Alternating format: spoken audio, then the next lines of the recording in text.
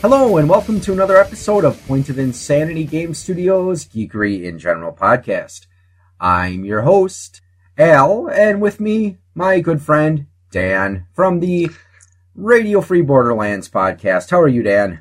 I'm good. Good evening, everyone. So, I think you've seen Star Wars Episode 7, right? Yeah, I saw it. Yeah, so before we begin going with the main topic, what were your thoughts on Episode 7? Well, my favorite part was when Dr. Brown and Captain Kirk fought the Daleks using the power of Superman. Are you afraid of giving away spoilers? No, I did that one on purpose. There was also that scene where I don't know if you remember this one, right? There was that scene where Duncan MacLeod and Jay and Silent Bob brought back in time Supertramp to do the concert in front of the mall. Do you remember that scene? Oh, yeah. It was right in the middle. Oh, yeah, and then there was that other scene where, Lemmy Kilmister, appeared and he totally kicked everyone's butt, and then he played a solo on his bass and then drove off on his motorcycle.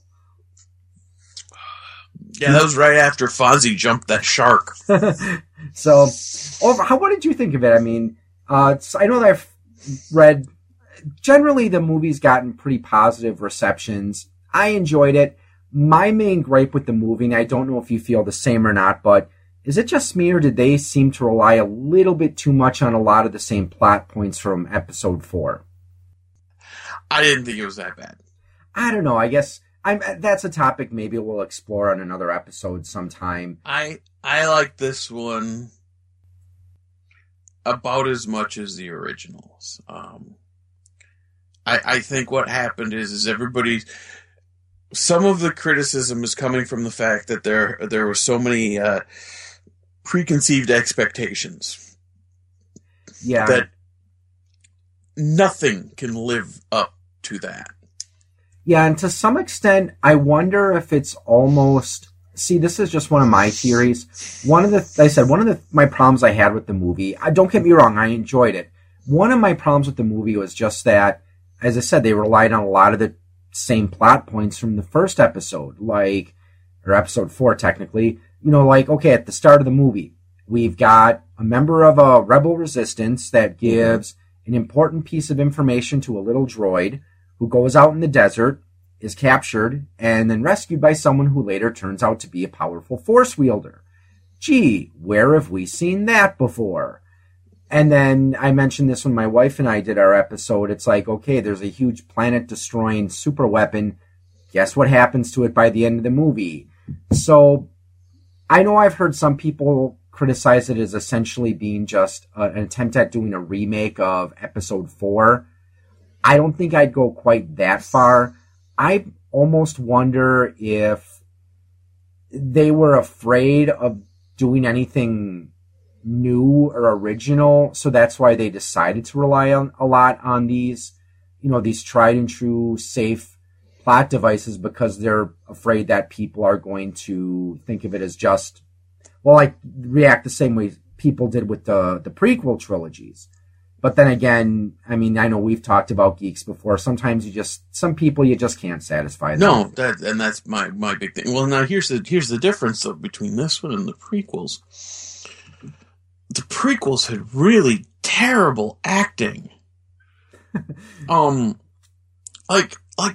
story wasn't that bad, but Hayden Christensen was terrible. Yeah, in the words of Charles Barkley, he's terrible, just terrible. Yeah, I do have to say about Episode 7, I think this is probably the best performance of Han Solo by Harrison Ford in the stuff I've seen. I mean, I haven't seen the Star Wars Christmas special, but I think he really did a good job for this performance.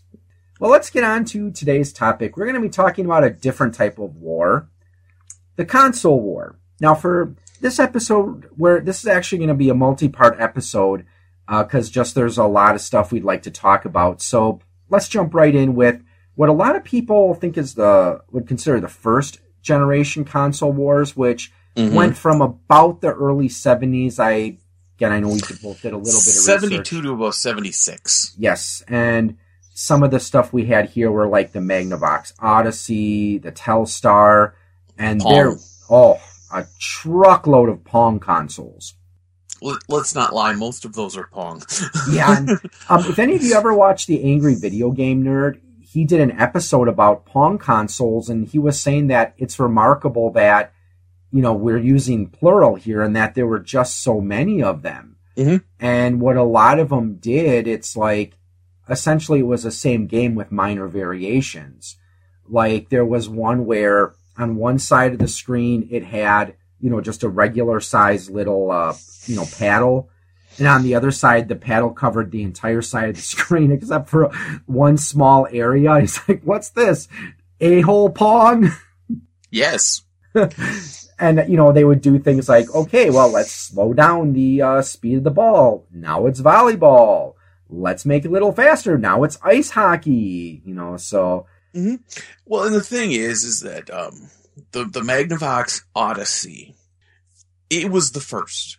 It was the first system. But Pong was the Atari Pong was probably the one that really, really blew this whole thing out of the water.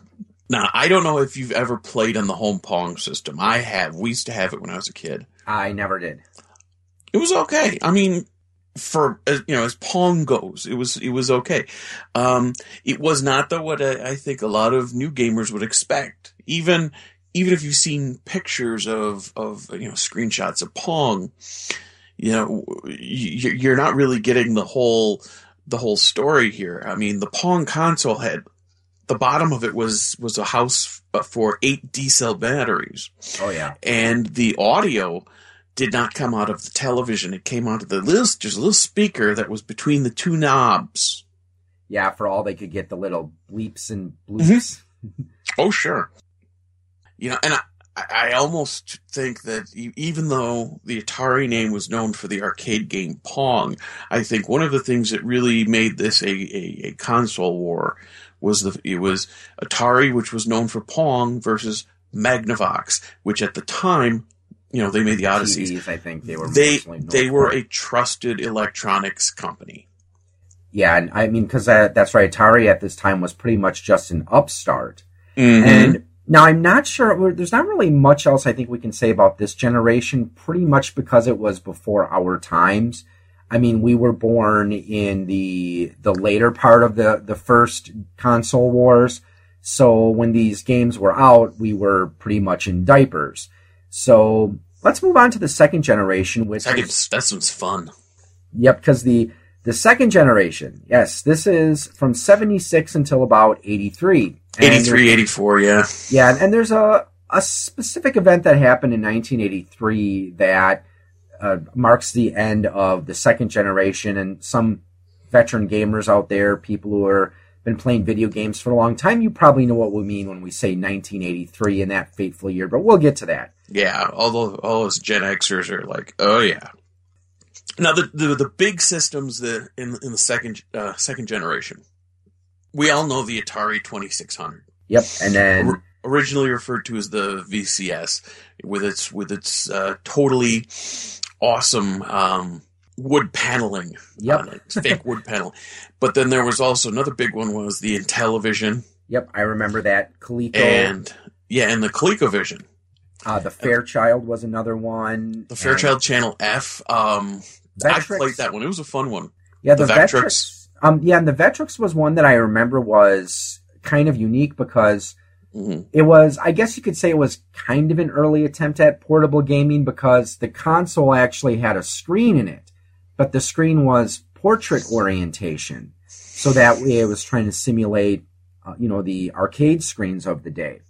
So one of the things that I think really helped this generation is, and this is a trend that we see a lot, is that a lot of times in each generation there's going to be a push to make use of new technology. And one of the biggest innovations that came during the second generation was swappable cartridges, which was a huge step forward, I think, because the problem with a lot of those old like Pong units and like the Magnavox and stuff, since they only had a few games, once you got tired of those games, the system didn't have anything really to offer you anymore. A lot of people don't realize that that was a big deal. Oh, yeah. That you could play different types of games. It wasn't just tennis-style games anymore. Yep, and that made it possible to create, a wider range of games to appeal to people who maybe needed something more than just hitting a ball back and forth between two lines. Of course, you had Combat, which had, for the Atari 2600, which had tanks and planes. And jets. Yep. And then the little invisible tanks that you'd shoot and it'd bounce around like a super ball and go bing, bing, bing. And then, of course, we also got to see some other genres start to take hold here. I mean, the sports games actually started to look more like real sports. Well, as real as they could get back then. But like baseball, you could tell, okay, it was a baseball game. It's not just, like I said, lines and dots moving around. And we could also see other things appear, like, platforming games or, action games. This was the early introduction to the side scroller. Yep, because we had games like Pitfall is the one that comes to mind for me right away. And one of the things I think we remember a bit more about this era, because this was a time when, we were old enough to actually start getting into games and being able to appreciate them a little more. Now, I don't know about you, but I never actually owned an Atari or Coleco or Intellivision. We had family friends that had them. So usually the only time I got to play these games is when I went over to a friend's house. Like, for example, I had a friend named Joe who lived in my neighborhood, and he had an Atari. So occasionally we'd go when we'd play, the games like the classics like, Combat and Venture. And another one that was actually kind of ahead of its time was Raiders of the Lost Ark. Well, with Indiana Jones, but of course the title is Raiders of the Lost Ark. You ever play that one? Did not. Yeah, the thing that was so ahead of its time is it had an inventory management system. Now, the problem is you needed 2 controllers in order to play the game, because it's like the second player controller is what you would use to manage your inventory. It was one of those games where there was you had to do a lot of experimentation, because they really couldn't tell you much in-game. Let me give you an example. There's this one part where you have to throw a grenade into a wall, but there's no distinguishing markings. So the only way you would know that is if you saw someone else do it, or if you just experimented, hey, I think I'll throw a grenade against this wall and blow open a passage. So, I mean, I think it was just one of those games where maybe if it came out during the 3rd generation, it could have made a better game than what they were able to do with the Atari. Yeah, there was limited memory in those Atari cartridges. I think the big thing for especially the Atari, but also the ColecoVision at this time, was trying to get home ports of popular arcade games. Yep, which didn't always translate as planned. Pac-Man. Because I know they try. Yes, Pac-Man. Boo, boo, boo, boo. The thing is when Pac-Man got onto the 5200 for the Atari, which was a little later in the 2nd generation, it was a little closer to what we thought of as Pac-Man for the Atari, but they rushed out Pac-Man so quick for the 2600 that it was barely the same game. Yeah, and part of it, one of the problems with it is, in case you've never played the Atari 2600 version of Pac-Man, the background was blue, which of course in the arcade game it's black. And the reason I heard is that Atari's policy was that you could only use a black background for spaceship games. So they didn't want to use that for Pac-Man, so instead they made it blue. Another huge problem with it is because of the orientation of a TV screen versus a video game console screen like you'd see in the arcade, they had to flip it on its side. So you were going in a maze that was long instead of tall. And it was completely different. Yep. And the other really big problem with it is it was notorious for its flickering. And it had something to do with the number of sprites that the system could have active at once. Mm-hmm. And that was so what they had to do was they had to have the ghosts flicker in order to, get more than a couple ghosts on the screen. But yeah, you're right. I believe that one was rushed to development. And well, should we shoot the elephant in the room right away, or should we talk about some of the other systems first? Let's do a little bit of the other systems, because I didn't have an Atari until later on. But, I had kids in the neighborhood who had all three systems, and I mean, it was an argument. It was, this time of the decade, a lot of people think, oh, this was the old VHS versus Betamax. Well, it was a lot. I mean, it wasn't as blown up. It was primarily the kids arguing it, but this was our kind of version of that.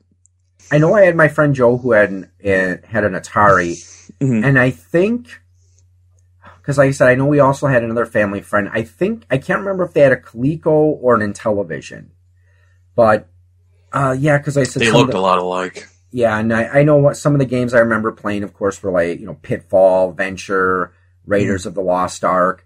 There's one that I remember that was just terrible. And have you ever played Superman for the Atari? A long time ago. I think I played it once. Yeah, it was terrible because basically you just flew around, and I guess you had to pick up pieces of a bridge and reassemble it. And occasionally there would be a little thing of kryptonite that would float by, and it's like when you saw that, you reverted to Clark Kent, so you had to, go to a telephone booth in order to get back to Superman, and I think you had to rescue Lois Lane, and you had to take bad guys to jail, so it just came out kind of a mess. Well, Empire Strikes Back was similar. It was kind of boring, and it was nothing more than just flying around in a rogue speeder, taking out AT-ATs. Yeah, and it's like, okay, this is like the first 20 minutes of the film. Yeah, and I know it just kept going and going, and this is a common thing you see with a lot of video games now at this time. Most of these games didn't have a definitive ending. Usually it was just you kept going until you died to see how high of a score you could get. There were a couple that did. I think Adventure might have been the first with an actual end. Yep. And sort of. Raiders of the Lost Ark, that one also had a definite end. I kept hearing rumors that supposedly there was an end to Pitfall. I heard those rumors too, yeah. Yeah, but I think it's since there's that 20-minute time limit, it's pretty much the only point to Pitfall is just to see how high of a score you can get in 20 minutes. Jungle Hunt sort of had an ending. Yeah, because it kind of did the same thing that Zelda did later on, which was, you do the vines, then you'd swim with the crocodiles, then you jump over the stones, and then after you jumped over the witch doctors, then you finally, rescued the girl. Oh yeah, I remember that one, because I remember playing that one mostly on the arcade. But yeah, that again kind of had technically I guess you could say it had an ending. So it was a little more like Super Mario Brothers, where after you beat it, you just go through it again, except this time everything's a bit faster. Oh yeah. So that one I remember more from the arcade than the home system. I mean, I think some of the games from this time period that were from the arcade did translate okay, at least as well as they could do it for the, with the hardware. Like Asteroids did. Yeah, Asteroids, Donkey Kong, Space Invaders. Yeah, so I said usually those simple games did translate well enough where you could give them a pass. But Pac-Man, that was a disaster. What do you think was the downfall? See, because I'm going to tell you right now, Atari was not a well-run company, and I think that's what did them down. This is why when people think of the Atari, they stick to the second generation, and that's about it, even though they had stuff afterwards. But I think in the early 80s, they decided that they were going to compete against themselves by releasing, while the 2600 was still in production, the Atari 5200. Oh, yeah. Not compatible, at least not right out of the box, with the 2600. Mostly games that were already available on the 2600. and extremely expensive. Yeah, because I believe what Atari did is they lowered the cost of the console itself because they figured they make more money on software. Well, it was still pretty pricey, though. That's true, because when the Atari 2600 came out in the 70s, it was $200, which is pushing $800 in today's prices. Oh, yeah, because there's I think it was IGN that did it, but there's some gaming website, they made a chart showing the different video game units that how much they cost when they came out and how much they would be in today's dollars. And yeah, it's amazing. I mean, some of those earlier systems would be like $700-800 in today's money. Sure. But I think another thing that really helped do Atari in, and this was just a bad business decision on their part. They decided to make their software open source. So it's like, okay, if you want to make a video game for the Atari, have at it. So a lot of times there were games that Atari didn't know were released until they were actually released. Oh, yeah. So part of the problem is you had a lot of low-quality games from smaller companies that maybe didn't put a lot of money or time into developing their games because they knew that they could make a quick buck off of this. And in some cases, you also had companies that were they were already heavily invested in the hardware market, but then at the same time, they would be releasing software elsewhere. Mattel is a good example of this. Even with the Intellivision out, they still made Atari cartridges. Sure. Another thing that I think really hurt the gaming industry at this time is that, I mean, you notice that we mentioned some of the big ones, Atari, Coleco, Intellivision, the Fairchild, the Vectrex, and there were also a lot of other smaller companies. So part of the problem was there was tons of video game manufacturers out there. And since the video game industry didn't really develop to the point it is today, you didn't really have there weren't websites you could go to look up a game to see if it's any good. And I don't think there were a lot of magazines or newsletters at this time that were doing reviews on games. No, I don't believe so either. Yeah, so unfortunately, the only way that you could tell if a game was any good or not, because of course the cover art lied to you, and part of that has to do with, of course, just the graphical limitations. But, the only way you could really tell if a game was any good is you had to either buy it and play it, or if you had a friend who had it, go to his house and play it and see if it's something that you like. And now let's get to the elephant in the room, the big crash of 83. A lot of people blame this on E.T. I think that's a little unfair. Yeah, and I think it was a number. I agree with you. I think there were a lot of things that were responsible for it. Again, we mentioned a ton of, crappy games out there and just too many systems. And you want to talk about E.T.? Well, the gist of it is that Spielberg went to Atari, said, "Hey, we want to use a video game as a cross-promotional tool for the film," but they only gave the developers a very short amount of time. I think it was in a matter of weeks. So naturally, when the game was released, it was considered quite the disappointment, even though it sold well. Yeah. Everybody knows the now somewhat confirmed rumors of Atari dumping truckloads of ET cartridges into a landfill. It turns out that there was more than just ET in that landfill. I mean, ET, you're right. It's one of those, it's like Pac-Man. It was one of those games that was rushed where they were just like, okay, Mr. Programmer, here's the game that we want you to make. It has to be done in 6 weeks. Go for it. I think the worst part is you had all sorts of electronic and game and toy companies hop in here. Emerson, Coleco, Milton Bradley. I know there are a few more. Magnavox was still in it. Fairchild, Mattel. And what happened was everybody released their $200 to $300 console. There were 8 or 9 different options for people to choose from, including 2 alone from Atari. And what ended up happening was everybody lost their shirt because they oversaturated the market. Yep. And that's definitely what I think is one of the things that was responsible for the crash. But fortunately, the video game industry did not die out as we moved to the third generation. And again, this is one where we're going to know a bit more about because we were really into the games at this time. And, there were a lot of good games that were released around this time. And one thing that we will notice in this generation is there's fewer major players. It went down to 3. Yep, the main ones. Atari was still in there. I think they had the 7800 at this time. Yes. And then there was Nintendo and Sega. Nintendo came first, and they snuck into the market by avoiding the term video game as much as possible. Yep, because the reason it's abbreviated to NES is because they didn't say it was a video game system. They said it was an entertainment system. Because not only did they have the little box with the controllers, they also had the light gun, which I don't think Nintendo was the first company to do a light gun. They were around before.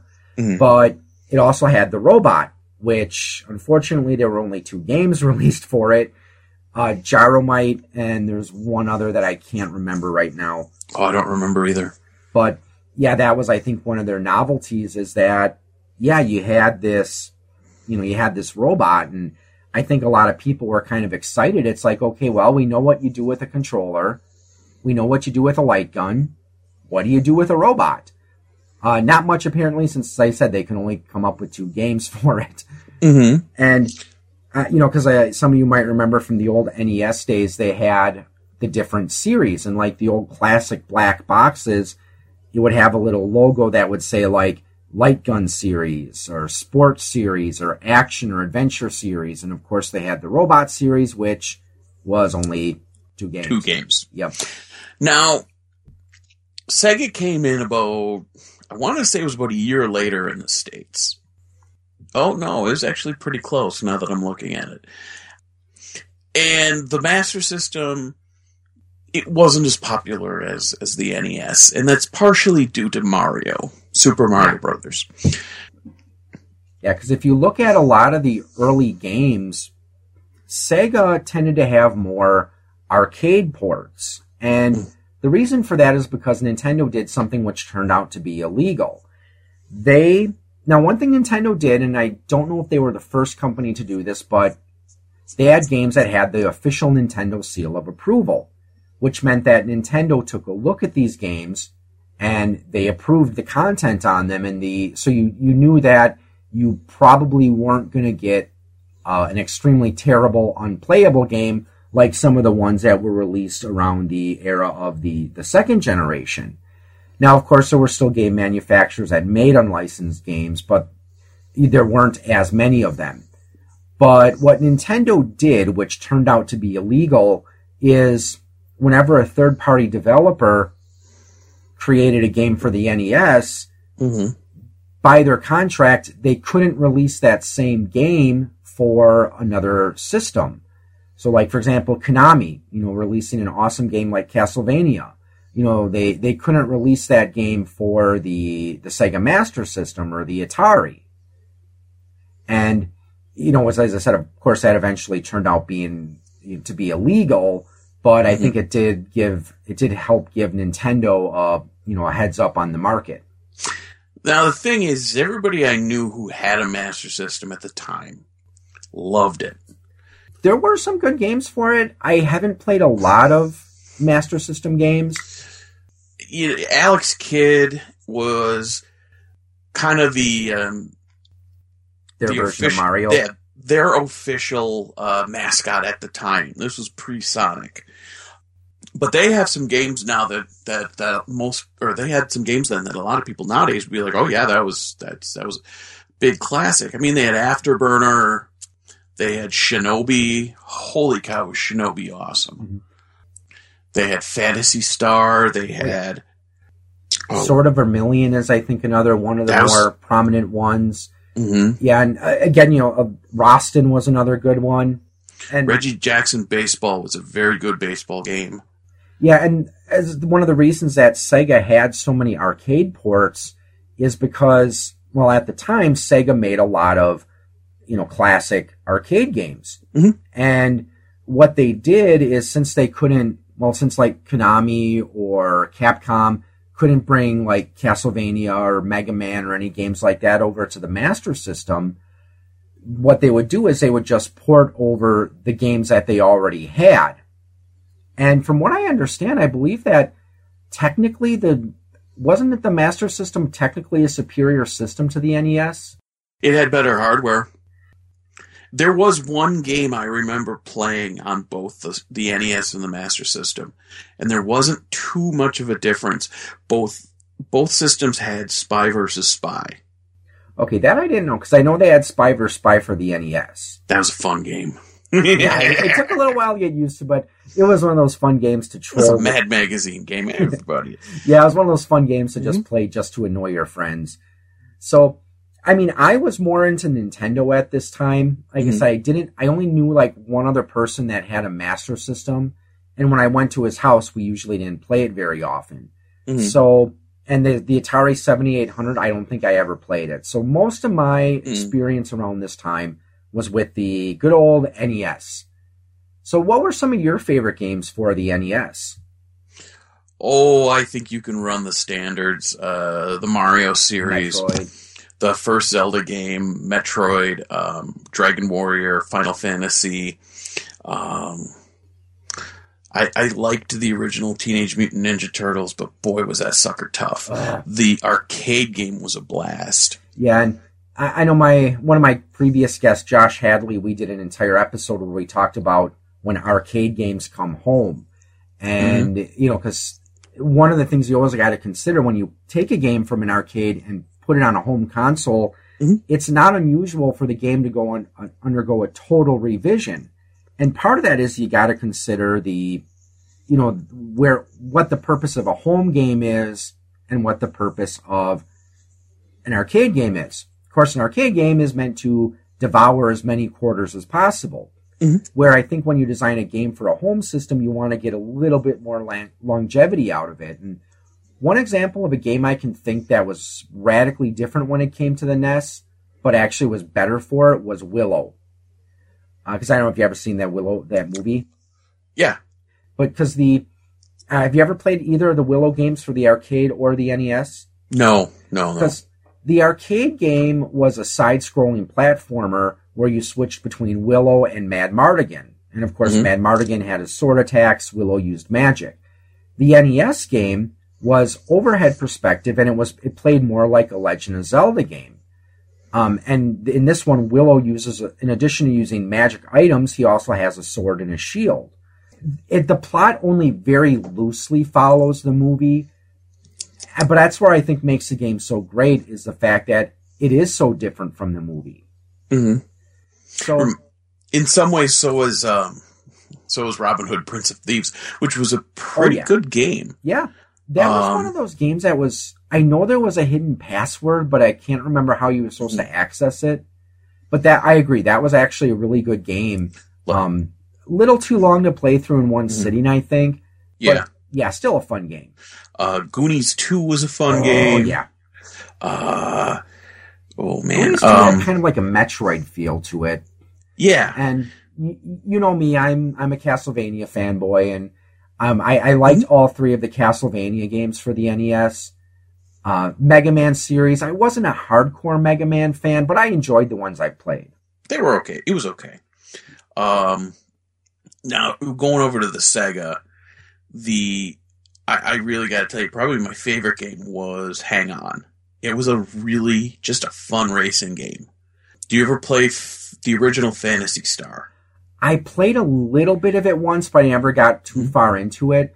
Because I believe that was another difference between the NES and the Sega Master System, is the Master System didn't have as many notable role-playing games on it. I think Phantasy Star is the only real notable exception. There was also Golden Axe Warrior. That was a good game. There was Golvellius, the Valley of Doom, which was a lot like Crystallis. There was another one that my cousins had that I really liked, but my cousins had a tendency, they would buy the game, Then they would open the game. They would pull out the guts. They would close the game back up, and then they'd take it back to Kmart saying that the game was bust. Oh. They'd get their money back, but they'd still have their game. Which, besides the fact that that is just horribly wrong, it made it so that I never actually saw the name of the game. So I was looking for it. And I think I saw it at one point. I just don't remember offhand. But it was a really good role-playing game. Because, the NES had, like, Dragon Warrior 1, 2, and 3, at Final Fantasy. Trying to think of some of the other ones. I know they had a couple Wizardry games. They had... 2 Ultima games. They had Quest for the Avatar. And Ultima Exodus. Swords and Serpents. Swords and Serpents. Shudder. We've talked about Swords and Serpents in our old school video role-playing games. Yeah. The Pool of Radiance. Yep, Pool of Radiance. Can't forget that one.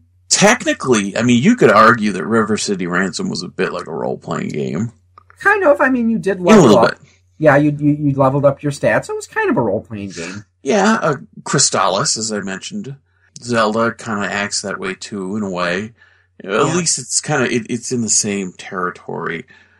Now, for you, is there any reason why you decided to go with an NES, or no? Mario. Okay. No, because for me, what did it for me is, when I was a kid, back when we were living in New Berlin, my cousin lived up in Appleton. And sometimes when we would come up here, I'd go hang out at his house and we'd play NES. And I think Legend of Zelda was a game that really made me want to get a Nintendo. And like I said, I didn't really know anyone else that had a Sega, so I didn't get a chance to get exposed to much Sega Master System at this time in my life. But I have to say, definitely, Legend of Zelda is one of those games that really made me want to get an NES. Now, do you remember a lot of really hard shots being fired between them at the time?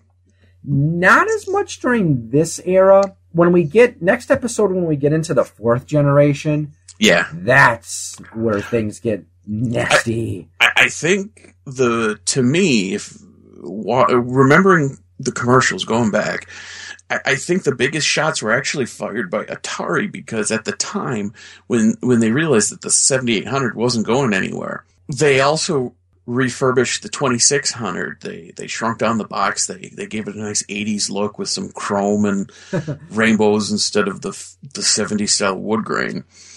And they put it back out on the market, and the big selling point was you could get this game or the system with all of these games for under $50. That was their big thing, under $50. Yeah, where I think this was back in $85 or $86. I think 86, 87, somewhere in there. Yeah, because I think when I got my Nintendo Entertainment System, I got the deluxe set that had the light gun, 2 controllers, Super Mario, and Duck Hunt. Those are $250, right? I think I paid $210 for mine.